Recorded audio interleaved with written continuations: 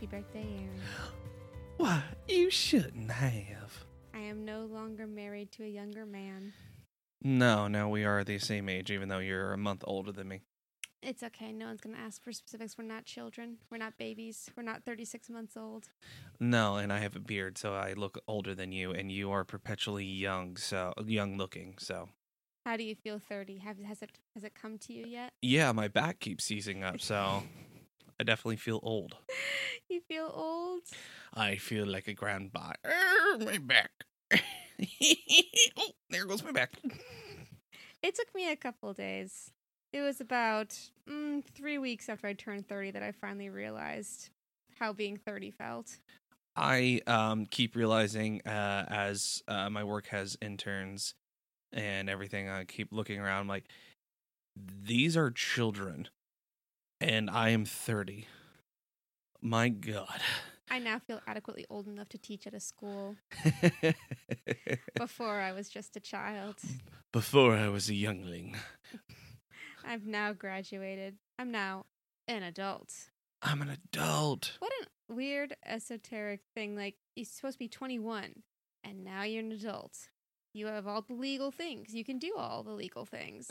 Yeah, you can drink. You can't rent a car until you're like 23 That's or right. 25. 25 felt like more of a milestone than 30 has. And it was literally the car thing and nothing else. I could go to a hotel without having to have parental permission. I could rent a car. I never had a good experience renting a car, so it's a bad example, but I think our parents and those who helped raise us, I think they had a harder time with us turning 30 than we did. mm-hmm. Yeah, I feel that. I think it hurts them more because after a certain point, you're just aging. Like, there isn't really a milestone anymore. Yeah, like your brother and my cousin just turned 20 this year, and that's hard to fathom because I remember... That's more hard. The fact that my youngest brother could be 21 next year is unfathomable to me. Yeah, that he could start drinking very soon. Weird. Yeah. Or the fact that you're graduated college, has a job. Yeah, all these things. Yeah, or your youngest adopted brother is like he's gonna start driving soon. Going to high school, yeah. Yep. Maybe that's scary. where the age comes from. Maybe from your siblings, from your family members. It's not so much yourself, it's those around you. If you grew up in a vacuum, would it even matter your age? Probably not. But, I know we're getting real deep in esoteric here. Well, I was going to transition into a cute story about how I finally felt my age, but I'd much rather go down this dark and pervasive rabbit hole. Well, okay. I mean, this. I'm sure our listeners are just really, really loving this. Well, to be fair, I say I'm an adult, but I'm wearing just the most neon of blue nail polish, and yeah, that you can see that shit in the dark. I feel like perhaps not until children enter the picture will I truly feel old again. Yeah, we have a mortgage. We just bought a car. It was a very used car, by the way. But none of that stuff is an indicator of age. It's all anyone could do this. You have a mortgage, so what? Yeah, that was one of the easiest things to do. Boom. It was like we found a house that we liked. Okay, we got approved. And it was like this was. You're about to go in debt for the next 30 years, so I can't even fathom the amount of money you're describing. It's not even real to me. My student loans are more real to me than this house loan. You keep saying your student loans are mine. We're married. They're ours. They're ours.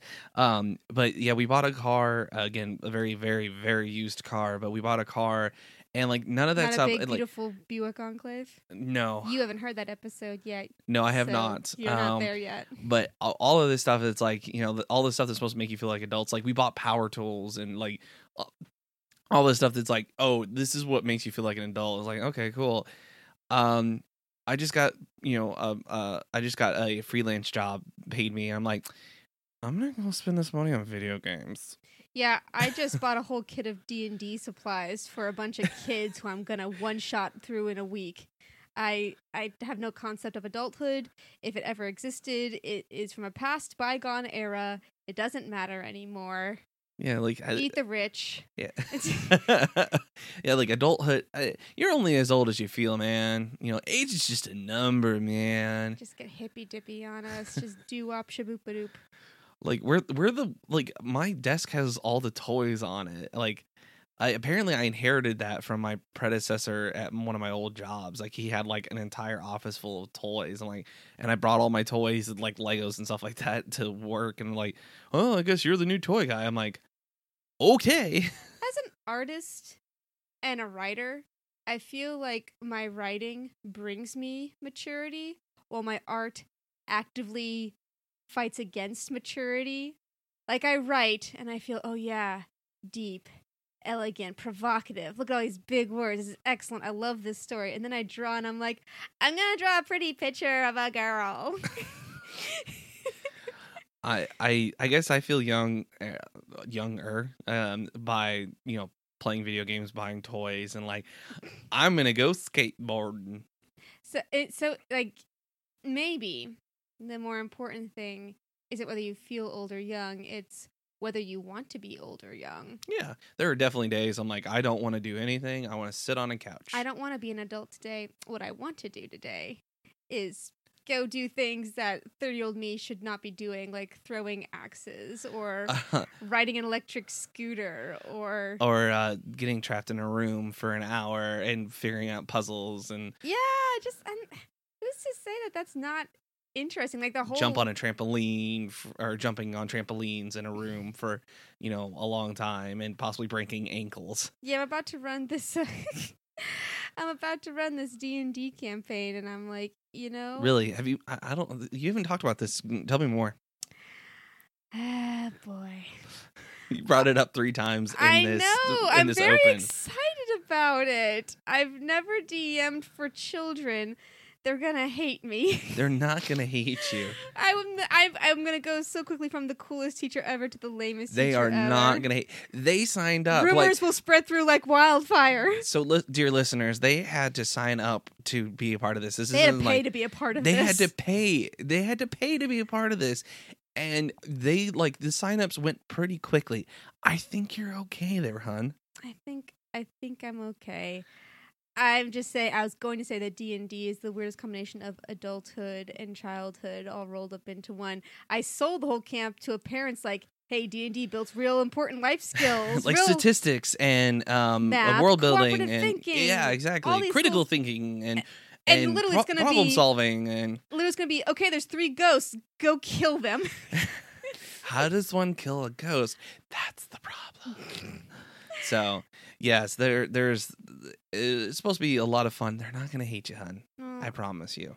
Well, as long as you're Aaron. And you're Elizabeth. And we're married to the idea. Yeah, I kept looking for off-ramps, and I couldn't really find it. So. Well, Aaron, I'm very glad that you have joined me in the 30-plus group. We get to be here for a while now together. But because we are still children at heart, we went super silly for Aaron's birthday movie pick. So as you clicked on this episode, you're thinking, why are they reviewing a movie that's a little older, that it's not like a bad movie? There are specific reasons why, and we'll get into that in just a little bit. We'll go into like a synopsis of the movies if you've not seen it. We're going to go real quick on that. You're so sweet to give the viewers a list like you were writing a 3-paragraph essay. So you see, I'm going to go over this. So Aaron, why did you pick this movie? Well, I'll tell you after the plug party. Oh, okay. You can find us on Facebook at Married to the Idea. You can email us at marriedtotheideareviews@gmail.com. You can also join us Tuesday nights at 5 o'clock for our Steven Universe Chill Appreciation Fancast entitled Keep Beach City Quarantined. That's every week if you want to join us. We are rapidly running towards season 5. Towards season 5. Well, we're only through the first half of season 4 right now. We're going to get there very quickly. I think what you meant is that we're running rapidly towards episode 100. We're pogoing so viciously. We're unicycling haphazardly. The point is that we are trying to finish it all up before summer ends, and we'll see if we can make it there. But I'm sorry. You're talking about Steven Universe. Yes, I thought you meant our own show. No, I was talking about the thing I was talking about. Will wonders never cease? Not here. If you like the content we produce and you want to show us with monetary love, you can also check out our Patreon patreon.com/married to the idea. We have different tiers and offerings. And can I just say how much I love Patreon? Because there are so many artists who I'm like, I've already bought 5 of your pieces. I can't put any more pictures on the walls of my house or my husband will kill me. But I still really like what you do. Wait, who's your husband? So I can just give you money just each month just because I think you're rad. So it's a great way to support creators and content generators. We are... Our Marriage to the Idea podcast comes out every other Friday, and we are on SoundCloud and iTunes for your listening pleasure. Yes, as I mentioned prematurely before, we are steamrolling, barreling, unicycling very quickly to our 100th episode, which I don't think either of us knew that we were going to get to. No, it didn't feel that way to me. I was thinking back on it. The very first episode we did was Wonder Woman. And how much after Wonder Woman we went and saw it afterwards. I said, we have to talk about this. And I was like, well, because I'd watched Kevin Smith. He came to Knoxville, and I was like, hey, in his whole thing was like, do a podcast, start something, record yourself doing something. You know, he was like, just do it. It doesn't have to be good. Just do it. It doesn't have to be. And I don't know how, but I think I got us a podcasting mic. Mm-hmm. And I got it very, very cheaply. And I think I either still have it or we got rid of it recently. And it was like one of those omnidirectional ones that we just sat it up in between us. And we would talk together into the same mic. I miss those days sometimes. Why? We can actually look at each other and it sounds good. Fair enough. Maybe I'm just nostalgic. Like it sounds like we're talking to professional microphones and I'm actually looking at you this time. Well, as long as we pretend to be professionals, I guess we just fake it till we make it. Professionals. Professionals. Yeah, we're barreling quickly towards that. You already used that one. You have to use a different one now. Oh, we are rollerblading without a care, without a clue, towards this big milestone, and we're not sure what we're going to do for it exactly yet. We don't have any special guest stars or anything like that because we don't have anyone in the know. We're not really a guest star sort of podcast. And that's we have okay. guests of the podcast, but that's about it. I do enjoy it when people come and talk with us. I love it. We have a couple guests line up, but no one like of big names. So you say that we're all important people. We are all important people. We love our friends. We love the people who come and talk with us. So. But yes, to talk about the actual episode that we are on today, Cloudy with a Chance of Meatballs. I'm going to shock you, dear listener. I hated this movie when it first came out, but that was before I watched it. Okay, so you're going to have to explain yourself. So, to kind of get into some backstory, I remember reading this book as a kid. I didn't really remember the book. I actually had to revisit the book thanks to a YouTube video. I actually do remember reading this book and not really caring for the illustrations. Now, looking at the illustrations, I can appreciate them a lot deeper. But the story is silly enough as is. But I'm like, this story reminds me a lot of another story. And I'll get into that in just a little bit. But the movie is based on based on the book of the same name. However, the book and the movie don't really have a lot to do with each other. There are some key similarities, and we'll touch on those in a few minutes. I do want to talk a little bit about the movie. But I kind of want to present the background to it, why I chose this to be my birthday episode, instead of, going on YouTube looking for the worst movie ever and then talking about that, because I really wanted to do that. That was his plan for a while. I'm tired of worst movies ever. Oh, but I'm not.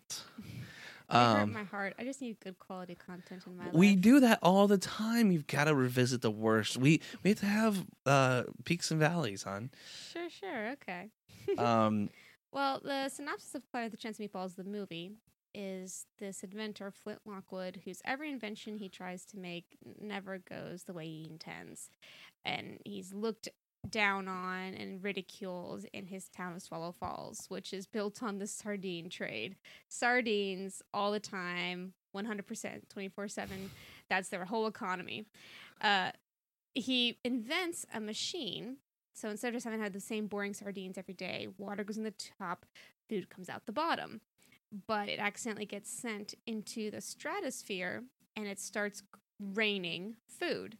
So it rains cheeseburgers, pancakes, steaks, all these different things that he can request using satellites and stuff. So this weather girl, Sam Sparks, comes to the town to cover the meteorological events, and everything's fine and dandy until the machine starts getting overloaded. And then he, along with a bunch of crazy people from his town, have to figure out how to stop the machine before it destroys the entire world with a food system of epic proportions. This I remember watching the preview for this movie and just being like, oh, what the hell? Because there's another book that is that has a very similar premise. It's not the exact one that Cloudy with a Chance of Meatballs, the original book, had, but they're both pretty similar. And I was upset because for the longest time, and I think it was you and possibly your roommate Jenny convinced me to go and watch it. I don't remember why, but somehow I remember you were there, but someone convinced me to watch this movie, and I finally watched this movie, and I wanted to hate this movie so much more than I did. Like, I wanted to be like, oh, this movie's terrible. It's not funny. The characters are terrible. It's just, it's awful. And I couldn't hate it as much as I wanted to because of how charming and how quick-witted it was. There's a bunch of behind-the-scenes stuff for this movie that I don't think we knew when we first watched it. This movie came out a while ago, but you may recognize the directors on this. It's Lord and Miller, the same people who did the Lego movie. They also have done a lot of other things. They were when I was doing research on it, how crazy was it? The very first thing they pitched was Clone High, which you had told me about for the controversy. They wrote for Clone High. They pitched they pitched this idea to the studios, and they were like, no. Eventually, it got picked up, but then because of hunger strikes of the portrayal of Gandhi, the whole thing got pulled again. They're now considering revamping it next year. I would be okay with that if they do if they do that character justice, or they do it right. But the thing is it wasn't, they wrote for it, or they did help create it with a gentleman by the name, of course I'm forgetting it. I'm literally trying to look this up on IMDb right now. I love when you have a fact to present and then you forget the fact mid-sentence. The gentleman who created Scrubs. That's why Sarah Chalke, Zach Braff, and Donald Faison are recurring characters or recurring voices on that show. That's fun. And that's why, like, some of the people who go on to be on Spin City, his very next show, are also on Clone High, and then who then become either recurring characters or guest spots on Scrubs. How intriguing. I know that you're really into listening to the Scrubs rewatch podcast with Donald Faison and Zach Braff. I know you want to start listening to that. Yeah, I have not started it yet. It's going to be going to start having. Actually, all three of them did create it. Phil Lord, Christopher Miller, and Bill Lawrence is his name. Mm-hmm. So after they do that, the very first movie they get hired to do is Cloudy with a Chance of Meatballs. So they start work on it. 6 months in, they get fired for story issues, and they bring on a new director who 6 months in also gets fired, and they bring Lord and Miller back. They're like, okay, we've got to figure out how to get this story off the ground.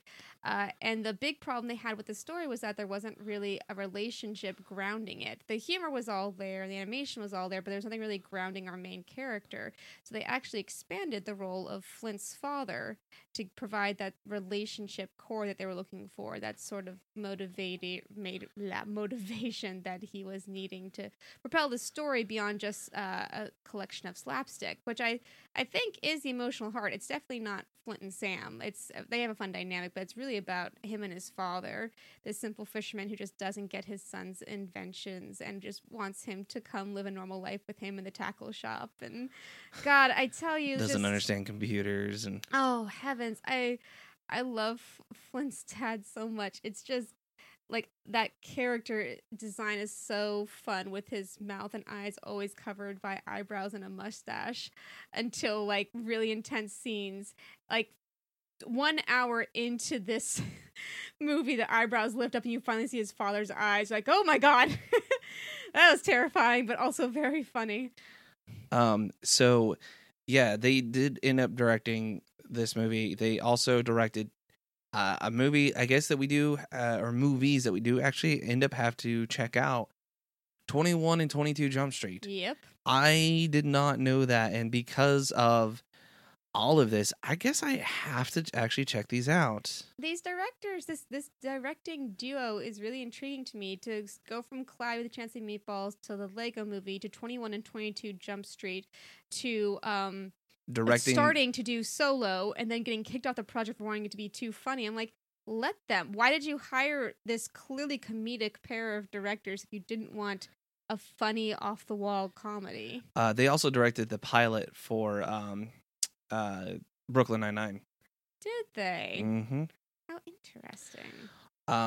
I can't believe that, like, in going back and rewatching it like we did, and watching that and knowing the Lego Movie, it's so obvious now. Like that quick-witted, really kind of intelligent, but still a little dumb humor. Mm-hmm. Like, or the more, or you could even say obvious humor. They were still tightening it up. Like, there's a few too many annoying / dumb jokes in Clyde with a Chance of Meatballs, in which I feel like the Lego Movie trimmed out almost so completely. tightly. I don't think there's one stupid or dumb or fart joke in all of the Lego Movie. If there is, it's I don't minimal. remember it. It's minimal. Like, and usually that thing kind of drags me right out. Like, I hate those kinds of jokes. Like, we'll talk a little bit about Cloudy with a Chance of Meatballs 2, which we also watched. But that one is good. It's a different kind of good than one. They were only executive producers on that. Yeah, it's a different kind of humor. It goes for a lot more of the more simplistic humor, the very quick rabbit punches. They're still good, but it's not the same kind of humor that it is in the first movie. I think a lot of the humor translation happens with the animation. And this is a very different, fast-paced type of animation. It makes me think more of Warner Brothers than Disney. These quick, fast-paced motions that you couldn't achieve in a live-action film. I see why this script paired best with an animated movie. Just the way that everyone moves. Especially with like the quick edits and everything. Mr. T is the police officer. Oh my God. I could not. That is like freaking perfect casting too. Like, Mr. T is known to be Mr. T. And when it was told to me that this was Mr. T, I think after the fact, I was like, but okay. Yeah, I see it. And in the dedication that he brought to that role too was like, this is surprising. Like, there's one part because the character that Mr. T plays, Earl, the cop, his whole character is like he has to obey the law, has to obey the rules, and he deeply loves his family, especially his son. He has this like deep burning passion. My sweet angel son Cal, whom I love more than anything else in this entire world. My sweet little angel Cal, who I do anything for, including die. Like, it's so beautiful. And like Mr. T, I don't know if Mr. T just played it like how Mr. T would, or if Mr. T was like, oh, you want me to be like over expressive? Okay, I can do that. And they were just like, yeah, just can you give me a little more? Give me, all right, you want more? My sweet little baby angel Cal. No, more. My sweet little baby. No, more. My sweet little baby angel Cal. Perfect. My only son. Like, and there's a couple little callbacks to Mr. T. Like, Earl has a bald spot in the shape of a T, whereas Mr. T had a mohawk in the shape of a T. So that's a fun little callback. And then at one point he jumps through a chip and it's in the shape of a T. All these cute little things. But there's movements. We've seen memes where the Earl, the cop, is like running, but he's only his arms and legs are moving. His chest and his head are not moving at all. And it's like the Get Out run a little bit, where he's just like just straight up running. but it's hilarious, and like it works really well for that character. The movements for each character work really well too. Shall we talk about how the casting of Neil Patrick Harris as Steve was absolutely a precursor to the casting of Hey Hey as Alan Tudyk? Are the two related? Absolutely not. Are the two genius moves? Yes, because you have two world-class actors in roles that if you put anyone else in, would they be as good? Probably not. Like if you have like other good character actors, or like even just sound actors, like not Maurice LaMarche, but the guy who voiced Appa. Mm-hmm. It starts with an M. He would do something good as like say Hey Hey, or even as Steve if it was just the monkey noises. But does it feel like stunt casting to you? Because I can't tell. No, because Neil Patrick Harris was actually originally offered the role of Flint Lockwood. Oh, that would have been fun. And he read over the part for Steve, and it's like, no, I want to do Steve. That seems like a more interesting role. The monkey. That's a more interesting role. That's a more interesting role. Well, I know that you really love Bill Hader as Flint Lockwood. I like Bill Hader, period. I really want to watch his show Barry. I've heard how good it is. So, the big thing is Bill Hader is an incredible comedic actor, as anyone can see in his stint during SNL. Anytime he appears in anything else, he can embody a role very easily. But his serious stuff is done really well too, and that's what helps elevate this role a lot. Not that Neil Patrick Harris wouldn't have been able to do it, because Neil Patrick Harris can absolutely do the same thing. It's the fact that they can do both so well, but Bill Hader brings a lot of that zaniness to this role. I don't know if Neil Patrick Harris would have been able to do the zaniness. We see a lot with that when he does Barney with Neil Patrick.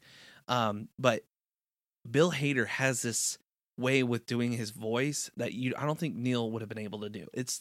I think he brought it just a little bit more. So, and can we talk about Anna Faris as Sam Sparks? The most adorable dork. I love her to death. What a great inversion of the trope. She looks so pretty, like a weather girl, and then he puts on her glasses and puts her hair up in a ponytail. He's like, I mean, you were all right before, but now you're beautiful. You're a goddess. Like if only you took off your glasses and took down your ponytail, then you'd be Hollywood hot. It's such a great way just to reverse it completely.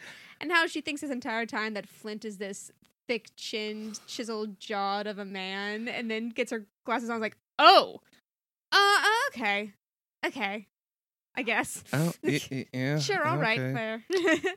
How do I describe this? Anna Faris. This is where Anna Faris can shine too, is when she's allowed to be America. funny. I didn't see you there. I'm Sam Sparks. Hi, Sam Sparks here. Anna Faris can be hilarious when she's allowed to be. And there are some roles, and I had to look back at the Scary Movie franchise. I know she was kind of stuck there for a while, but when she was allowed to be funny in that, she was hilarious. And there's been some roles that she's done recently that haven't been as good, but there was one where she was like, she kind of was a sorority sister that kind of got put into like the worst sorority. I remember that. I've heard that, I have not got to see it, but I've heard she's actually really funny in that. So I think Anna Faris is hilarious, and I think she can actually do a really good job at acting too. There's so many actors that until they find the right role or place or idea, we don't really appreciate them. Kind of like a, Will Ferrell sort of thing. Will Ferrell. Oh, Anchorman. Oh, that's very good. Or Stranger Than Fiction. Oh, that's very good too. Just, it's nice to show the actors can have ranges. And then freaking Andy Samberg, whom we really adore now. We've loved watching Popstar Never Stop Stopping. Just classic Andy Samberg. It was so much fun to watch.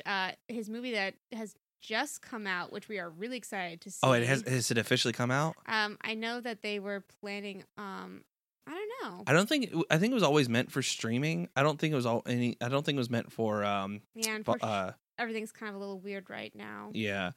Well, regardless of whether it was meant for streaming or not, it is being released on some sort of streaming platform, and it looks good. I know that some people are actually starting to explore the Groundhog Day format a little bit more and more.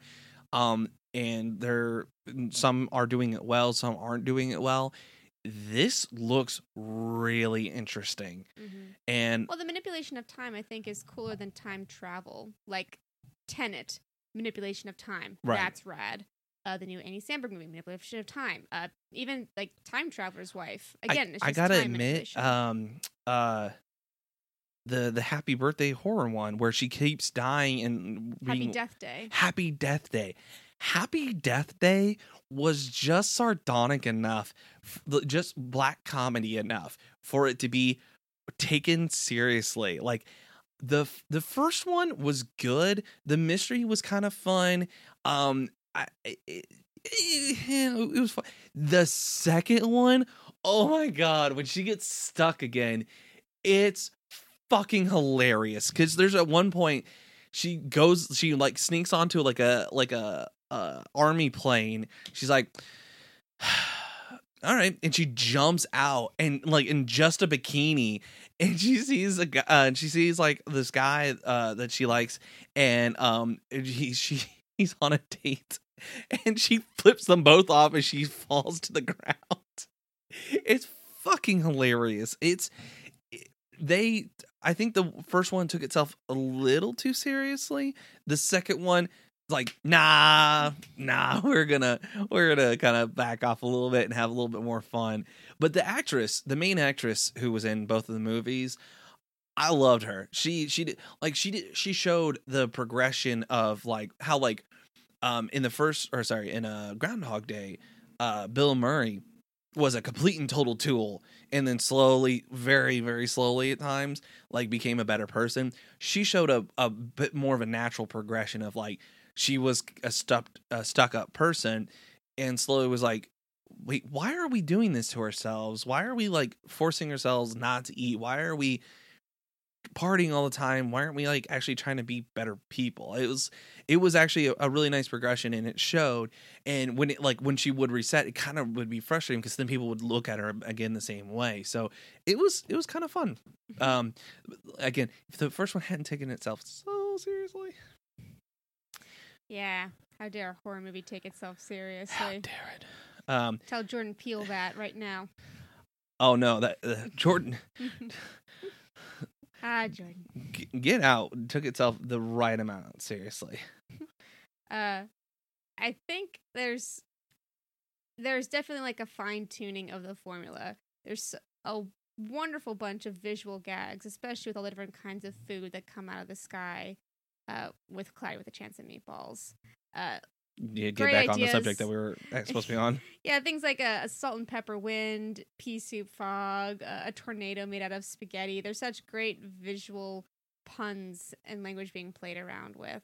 I feel like that those all came from the actual. Yeah, so you actually looked at the actual book, and there's a lot of things. It clearly the book is more about a grandfather telling a daughter, yes, there's this place called Chun Swallow. It's an island out in the middle of nowhere where it rains food 3 meals a day, which is basically, I mean, the same idea in Cloudy with a Chance of Meatballs, but instead of it just being a story someone is telling, it's how it actually came to be and the inventor's story of what he's created. So the premise is similar, the characters and the outcome is different. But I just love all the fun ingenuity with things like the ice cream snow day, and when you peel up, when you lift the camera above the street, you see the chocolate, vanilla, and strawberry, like Neapolitan ice cream, and you see that all the kids are in the chocolate and vanilla, and there's only one kid in the strawberry ice cream. Like it's such a great for anyone for anyone who had Neapolitan ice cream in the fridge growing up, you knew that one was the only one left in the container, and it would stay that way until mom threw it out. No one was eating the strawberry in there. Yeah. There's things like the giant pancake falling onto the school, and all the kids being like, "Yeah, school's destroyed, no more." The open restaurant where steaks just fall from the sky onto the plates. That's yeah. I do like that one too. What was it? Oh God! Near the end of the movie, there's a bunch of monuments getting attacked by food, and the Mount Rushmore getting hit by pies, and then Abraham Lincoln getting hit in the back of the head. God, that was dark. That was dark as shit. It's a dark joke right there. Like that. Like that's the thing. Like there's all these. It's the right kind of adult joke. Like the Abraham Lincoln joke is a joke that only adults will get, but it's not because it's a sex joke or something, which it always inevitably is. Doesn't mean there isn't where'd Steve get the chocolate snowballs? It just... Yeah, I can see what you're saying there. There's some that are like... But then there's cute things like Flint having his laboratory up in this treehouse, and it looks all high-tech and futuristic, but it's just curtains painted to look like walls and a Simon Says machine on the wall, and they just flips a switch instead. There's all these little things that add to it. The way that he talks about making his plans and decorating, staring, motivating. Flipping switch. Just all these cute little things like that. And I really do like that it's... Oh, okay, well, let's see. So the movie was good, and then they went and made a sequel. I think just for the sheer fun of all the different creatures that they create for this sequel, I think it kind of stands out more to me. Even more than that, I really love the design and movement of our antagonist, just the way his arms move out of place, off frame, in ways that couldn't possibly happen. I'm not sure if you saw this. They're getting near the mountain, and Flint is holding up his hands, looking at binoculars. One hand is holding the binoculars. One hand points to the top of the mountain. Water goes in the top. And then another hand, a third of his hands, just comes out of frame and points to the bottom, and food animals come out the bottom. Like, they never explain it. It's just like all these cute little cues about trying to storm off in the middle of a syrup swamp. All the funny names. The toad, butter, and of course, our very favorite, most wonderful pun joke. There's a leak in the boat. Ah! Now, I remember when that joke happened for number 2, I was like, oh, that's funny. I like that one. And then when it happened in the movie, like, I don't remember being disappointed when we watched the movie the first time, but when I watched it the second time and it happened, I'm like, that joke was out of fucking nowhere. Yeah, it just shows up in the middle. Like, it wasn't like, oh man, something's wrong with the boat. There's a leak in the boat. And then that happens. It was just like, they're going down and like, there's a leak in the boat. Then that was it. It was just I like the placement of it because they've been talking about all the different creatures they see. So first they see flamingos, and then they see the cantaloupe antelopes, and then they say, and there's a leak in the boat, and the leak is like not mixed with any other animal. It's just a leak.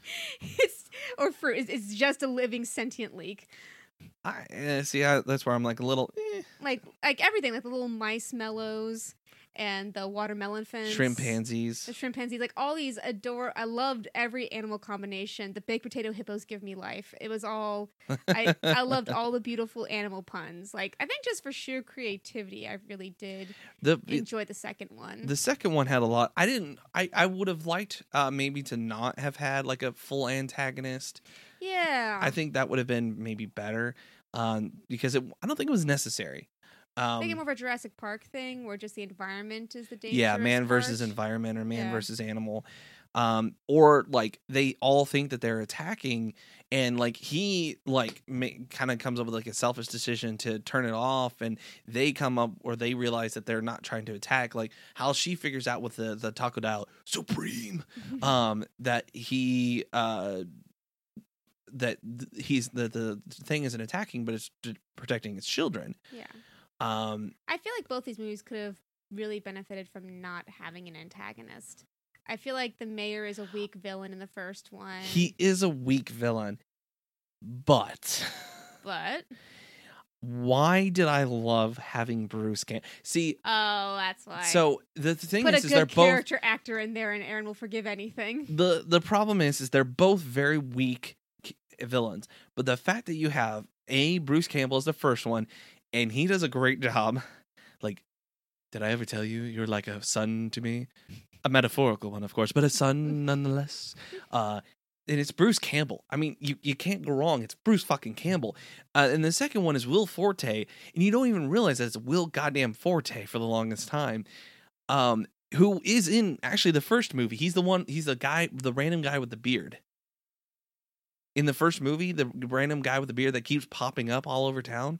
Oh, like in the second one where he just keeps showing up as like driving the bus in the new city, or just behind a family picture. Just okay. Yes, exactly. So one of the best visual gags, I have to admit, and this is one of, especially watching it the second time, that's like what kind of like okay, this is something worthwhile. Everyone is turning behind them, looking at the camera, which is above them, and they're looking up at it and like in a state of shock. And some of them are like, before they're even turning, they're in a state of shock. So that's really funny. Some of them are like taking off their glasses, and one guy takes off his beard. Yes. To like So I thought that was really, really funny. But yeah, he voices the guy with the beard. You have these two very weak villains, but they're made stronger by very good characters, or sorry, people who are voicing these characters. But yeah, they're both very weak. Yeah, I think it's more interesting the hubris of man, of him trying so hard for his inventions to work, and then having to come to terms with the fact that he can't just keep doing this forever just because everyone loves him. Like there's real legitimate consequences to all this.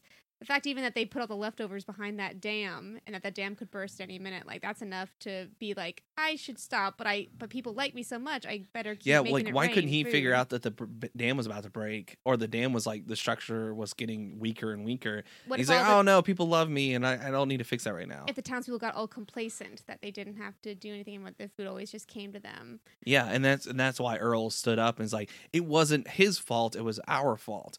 Mm-hmm. All that stuff. So what do you think? Is it time for our sponsor dome? I think it is time to go into the sponsor dome. 2 sponsors enter. 1 sponsor leaves. Our sponsor, as always, our full sponsor, as always, is Audible. Audible is offering our listeners, like you, a free audiobook with a 30-day trial membership. No. There's more. My God. Just go to audibletrial.com/married to the idea and browse the unmatched. I thought we were going to do the whole bit. No, we did. I thought we just did it out of order. Kinda. No, but go on. Tell me more about this fascinating deal, Aaron. And browse the unmatched selection of audio programs. Wow. Download it, title free, and start listening. Gee willikers. It's that easy. It couldn't possibly be that easy, Aaron. How could it be that easy? What do I have to do? Just go to audibletrial.com/married to the idea to get started today. What book would you recommend? Well, Audible content includes an unmatched selection of audiobooks, original audio shows, news, comedy, and more from leading audiobook publishers, broadcasters, and entertainers. So which one would you recommend? I will actually recommend the book that the movie is based on, quote unquote, Cloudy with a Chance of Meatballs / Pickles to Pittsburgh. Which is a sequel. Yeah. Not Cloudy with a Chance of Meatballs 2. Which has nothing to do with Pickles to Pittsburgh. No. Good job, Hollywood. The actual synopsis of the book that you can get from Audible is 2 tall tales about the tiny town of Chew and Swallow, featuring immense foodstuffs and distinct characters, are included in this delightful collection. It is by Judy Barrett and narrated by Jerry Terrian, Linda Terrian. Oh, both by Jerry Terrian and Linda Terrian. Cool beans. It's only about 26 minutes long, so be a fun thing for the kids. Absolutely. For kids. Our challenger today was actually Aaron's birthday surprise. We went and did an escape room. Now, if you know us at all, you'll know Did that we this escape? is. You know what? We could still be there right now. We're podcasting from inside the room. They wouldn't. It's let coming us from leave. inside the house. We have done many escape rooms. In fact, I built an escape room one year for Aaron's birthday out of a shed in the backyard. But this was the hardest room we've ever done, and we did it at the escape game up in Pigeon Forge. The escape game has been our favorite place to go for escape rooms. It was the first one we ever did, and every time we've ever gone back, we've always been super impressed with the quality of the rooms, the friendliness of the employees, and just the overall themes that they choose to make their rooms out of. We're talking about the one. Did you mention that it was on the island? I did indeed mention that. But it's not just there. They have locations all over America. And the cool thing about it right now is that when you reserve your spot in a room, that room immediately becomes private. Usually you could share it with other people trying to fill it up to its capacity. But because of quarantine and COVID restrictions, once you reserve it, that's your room. No one else from another party can join in there. So it is a fun thing to go and do still. And they do take precautions. They don't let anyone, because before you could go into the waiting room and hang out, maybe even do puzzles or something like that. Now it is, you are not allowed into the area until it is your time. You have to make the appointment beforehand. Honestly, we would recommend these to anybody. You would be surprised at it's kind of like what we used to talk about with trivia. You would be surprised at what you would know or how you would help. Everyone always has a specialty. Some people know history or literature or random trivia facts. Some people are really good at puzzles. Some are really good at just fixing with one lock for 20 minutes until it opens. We do have that person in our group, and it's always nice to have because we always end up bypassing one puzzle entirely just by having someone play with the combination lock until it opens. Someone is good at riddles like myself. Someone is good at word scrambles like me and Ollie, apparently, our friend Ollie, who, like, if I had heard all the letters, I would have been able to help. But I kept asking for the letters, and you guys kept going, oh, D, E, and F. What are all the letters? It's fed. If it's not, it's like, what are all the letters? And but she ended up giving all the letters. But it was funny, as you guys were figuring that out, I solved another puzzle that was actually obsolete at that moment. Yeah, there are certain points we run ahead of the group, and we just don't know where to go. But of all the escape game companies we've tried, the escape game is probably our favorite.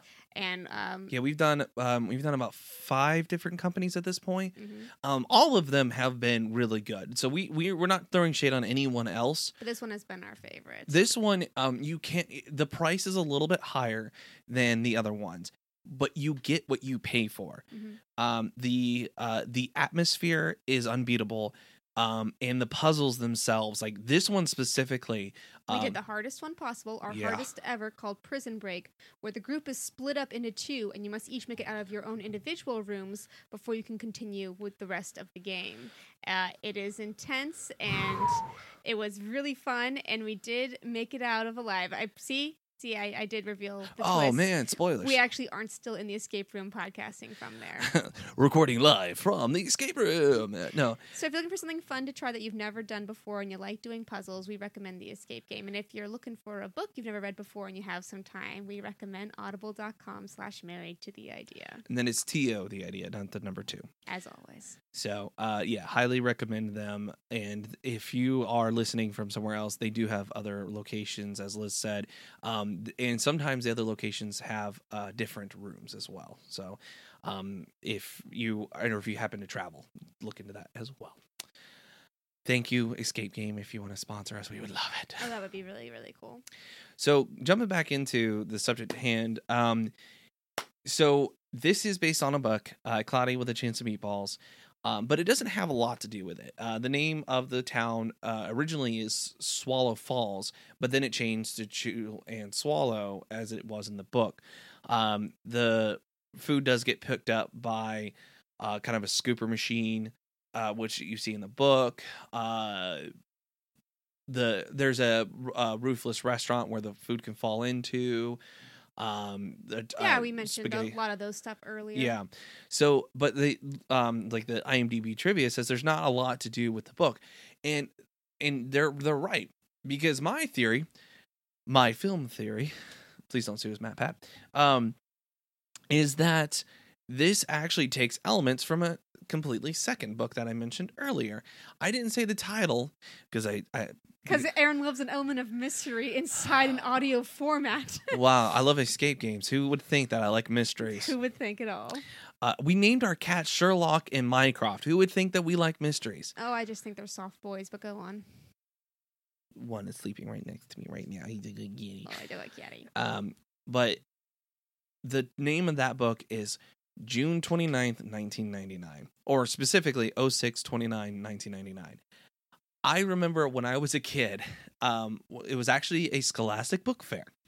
I was walking through, looking at the metal shelves, thinking, what can I not buy? Because my parents did not give me any money. Oh, look at that. It's a Garfield superhero book. That's weird as hell. Anyways, that's a real-ass book. And I kept looking, and then I don't think these are the same years, but kept looking, I'm like, that's my birthday. Because my birthday is June 29th. Huh. And I picked it up, and I read the whole thing. And the artwork for this book is amazing. The writer and I think illustrator, David Weisner, has some beautiful imagery.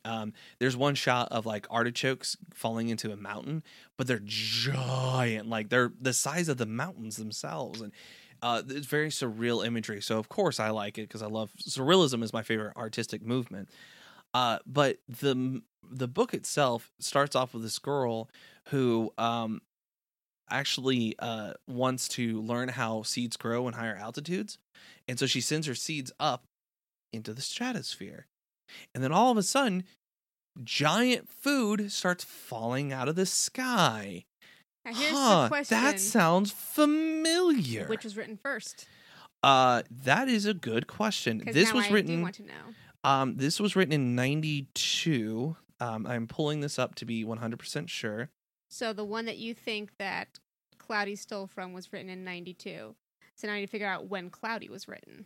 Yeah, I'm looking at that right now. I'm gonna make drum roll, please. I have to compare and contrast first.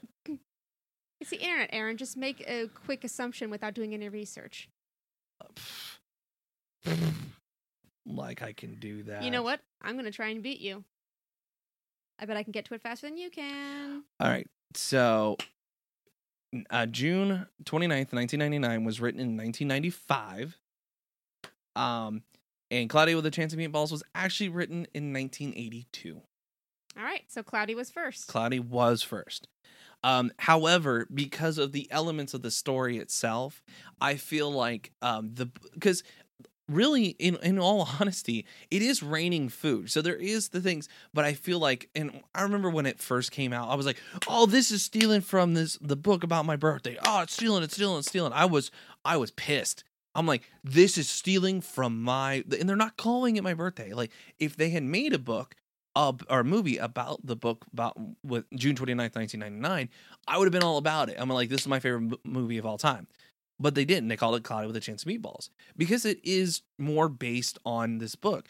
But I feel like they took elements from this other book without even realizing it. You know, I think there's something to be said about that because things like A Quiet Place. A Quiet Place is based on a totally different book called Silence. And then when they made a movie adaptation of Silence, a couple like last year, they said, "Oh, you're stealing from A Quiet Place," even though the book was absolutely first. Quiet Place did it so effectively that they thought it has to be the first one. So maybe it's a similar sort of thing where you thought this one was the better, you liked it more. It clearly had to be the first one because it was done better, which I think is why adaptations exist even in the first place. Is if it's the best adaptation, people will think that you're the original and are better, and therefore better. Yeah, and see, and that's what's tough is Cloudy with a Chance of Meatballs. The book was first, was indeed first, but the book itself, it's presented as a tall tale. The rain of food or the food falling from the sky always happens. It doesn't happen in the book. It doesn't begin in the book, or like Yeah, it's a story about this town where it rained meals 3 times a day. Exactly. There's no explanation given to why there is food rain. So maybe it's a little of both. We have this girl who wants to see how seeds grow in high altitudes, and that's where we get our scientist character who invents the machine that creates food from water. Yeah, she doesn't create a machine. She just sends seedlings up, but something happens to A, make them gigantic, and B, make them fall out of the sky. But I think what happens is it's not Clouding with a Chance of Meatballs. The movie doesn't steal from the June 29th, 1999. But it does, I feel like, incorporate some things. It does feel that way when you describe it, especially with the imagery in 2 about how all this giant vegetation and food, when you describe these artichokes in a mountain, it gives me that same sort of vibe.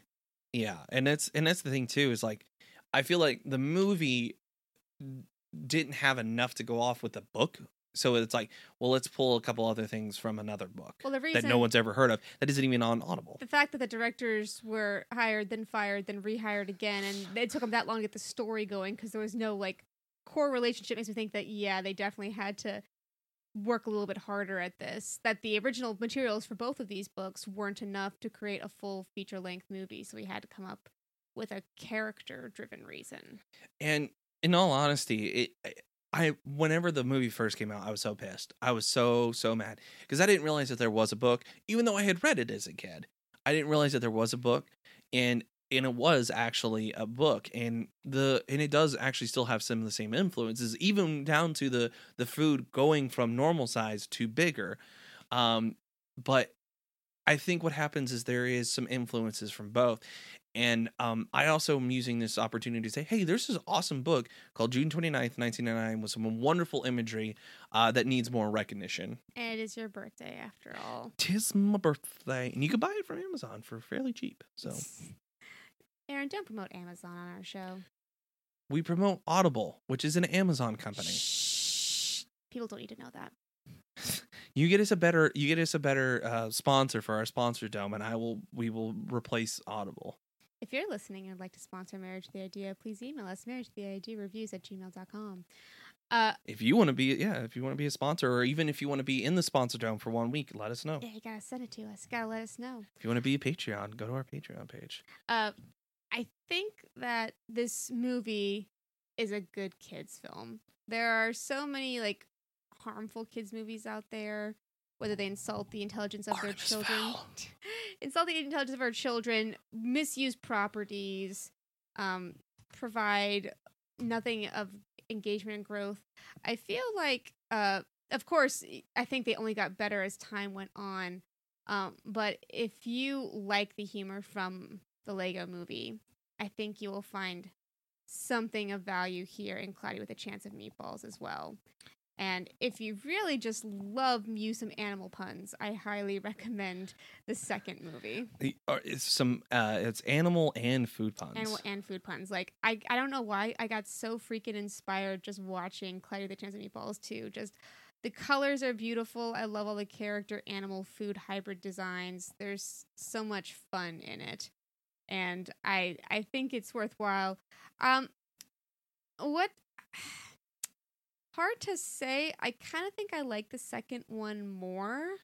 The second one has some more inspired imagery. I like it. Yeah, I like it for the imagery. I think it's overall weaker because then they talk about this big moral about like these are living things. You can't eat them. And I'm like, we all eat living things, and no one's espousing be a vegetarian, and the vegetables have living feelings too, so there's no way out of this. If all food in the world was sentient, we would all die. At some point, we do have to eat something.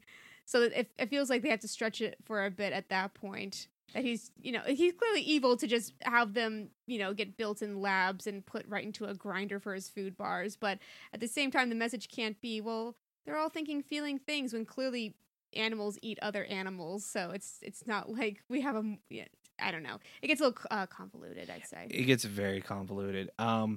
And I have to agree. The first one is fun. I think, again, in the same vein of how I was talking about Happy Death Day, the first one took itself too seriously, and the second one was able to kind of take a step back and not take itself as seriously. Mm-hmm. this one is the same way, because the first one, I think the first one had to establish itself a little bit more. It has a lot of quick paced humor, a lot of visual gags, and the characters are really solid. For some reason, the second one, it's stronger and a little weaker in ways. Mm-hmm. Like having the antagonist be there, the obvious Apple ripoff. And instead of it being like an apple, it's a light bulb. I do like the imagery with the apple, though. Or sorry, with the light bulb. So, Mm-hmm. Yeah, how our villain is basically a giant light bulb, and I do like. I think my unspoken hero in both of these movies is Manny, the camera operator. yeah, I just love it so much. He's like, I'm also a physicist. Really? No, that was a joke. I am a comedian. Just, he has such great fun delivery in the same way that Flint's dad does, just with his facial expressions. I did like that Baby Brent went from being like the bully, the kid that everything went right for, to nothing started going wrong, and then he's like, I need to redeem myself. I need to find who I am, instead of being Baby like, Brent. And it was purposely shoehorned in. Like, there wasn't supposed to be an arc for him, and they're like, well, we should give him an arc, but let's make it as obvious as possible that we have to throw this in here and make it into a joke. I have to redeem myself. And, like, Brent, there's no room in the car. I must atone for my sins. Like him kind of shoving his way into the final, climax. I feel like this arc, yeah, that kind of makes sense. So, but yeah, it was,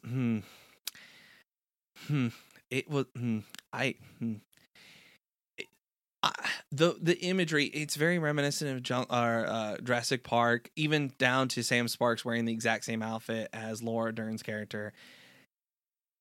Oh boy. It's hard to pick between the two. Like, the first one has some really great humor. Let's carpe some diem. But it does suffer from some of where did he get some the chocolate snowballs? Oh. But the second one has a lot of weaknesses too. So there's some hit and misses there.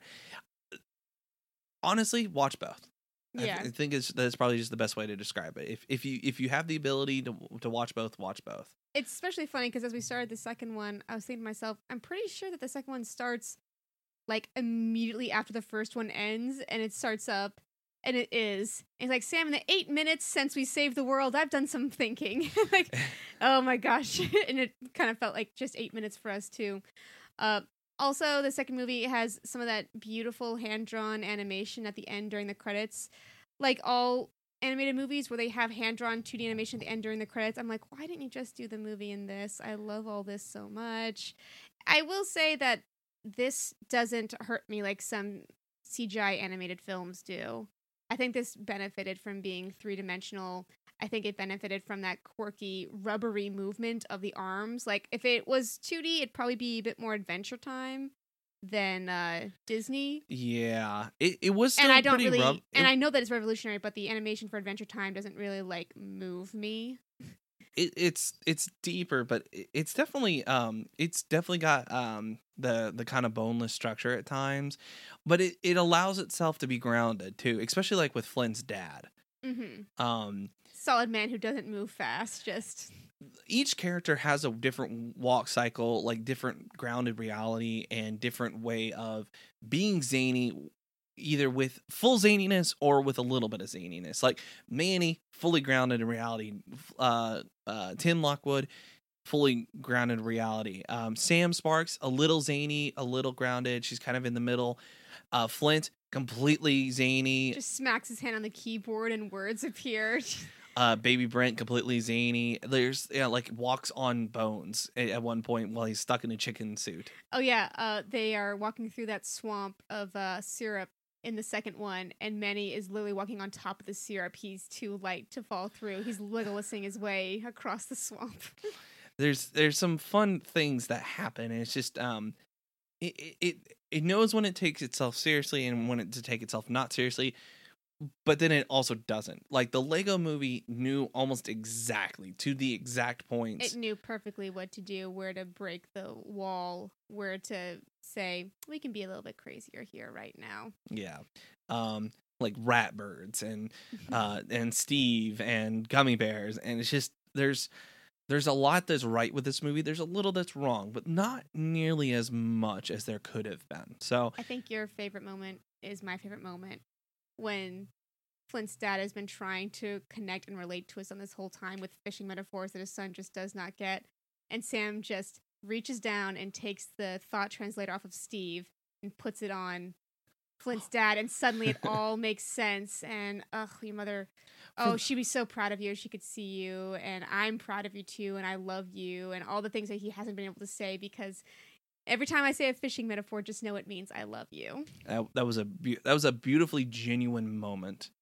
And there were some good moments in the second one too with Tim. So showing that good writing and good acting by James Caan in a kids movie that isn't Elf goes to show that you could do shit like that with Pickles.